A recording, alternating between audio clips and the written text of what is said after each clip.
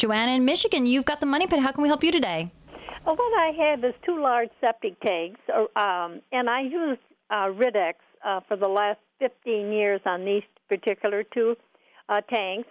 I've never had to have them cleaned, don't have any problem with them, but the question I have is, would it be advisable just to go ahead and have them cleaned, or should I continue with what I'm doing and wait until the time comes? Now, it is advisable to have your septic tanks pumped and cleaned probably about every 5 years. So if you've not done that, it's not a bad idea for you to do that now.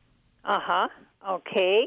Well, I was a little concerned about that. And then, would you recommend using the liquid or the granules? Liquid is something new that they have come out with, and I always like to stick with what works, Well, and you're doing pretty well with it. So, I think companies come up with products just so they have another SKU to sell, another item to sell.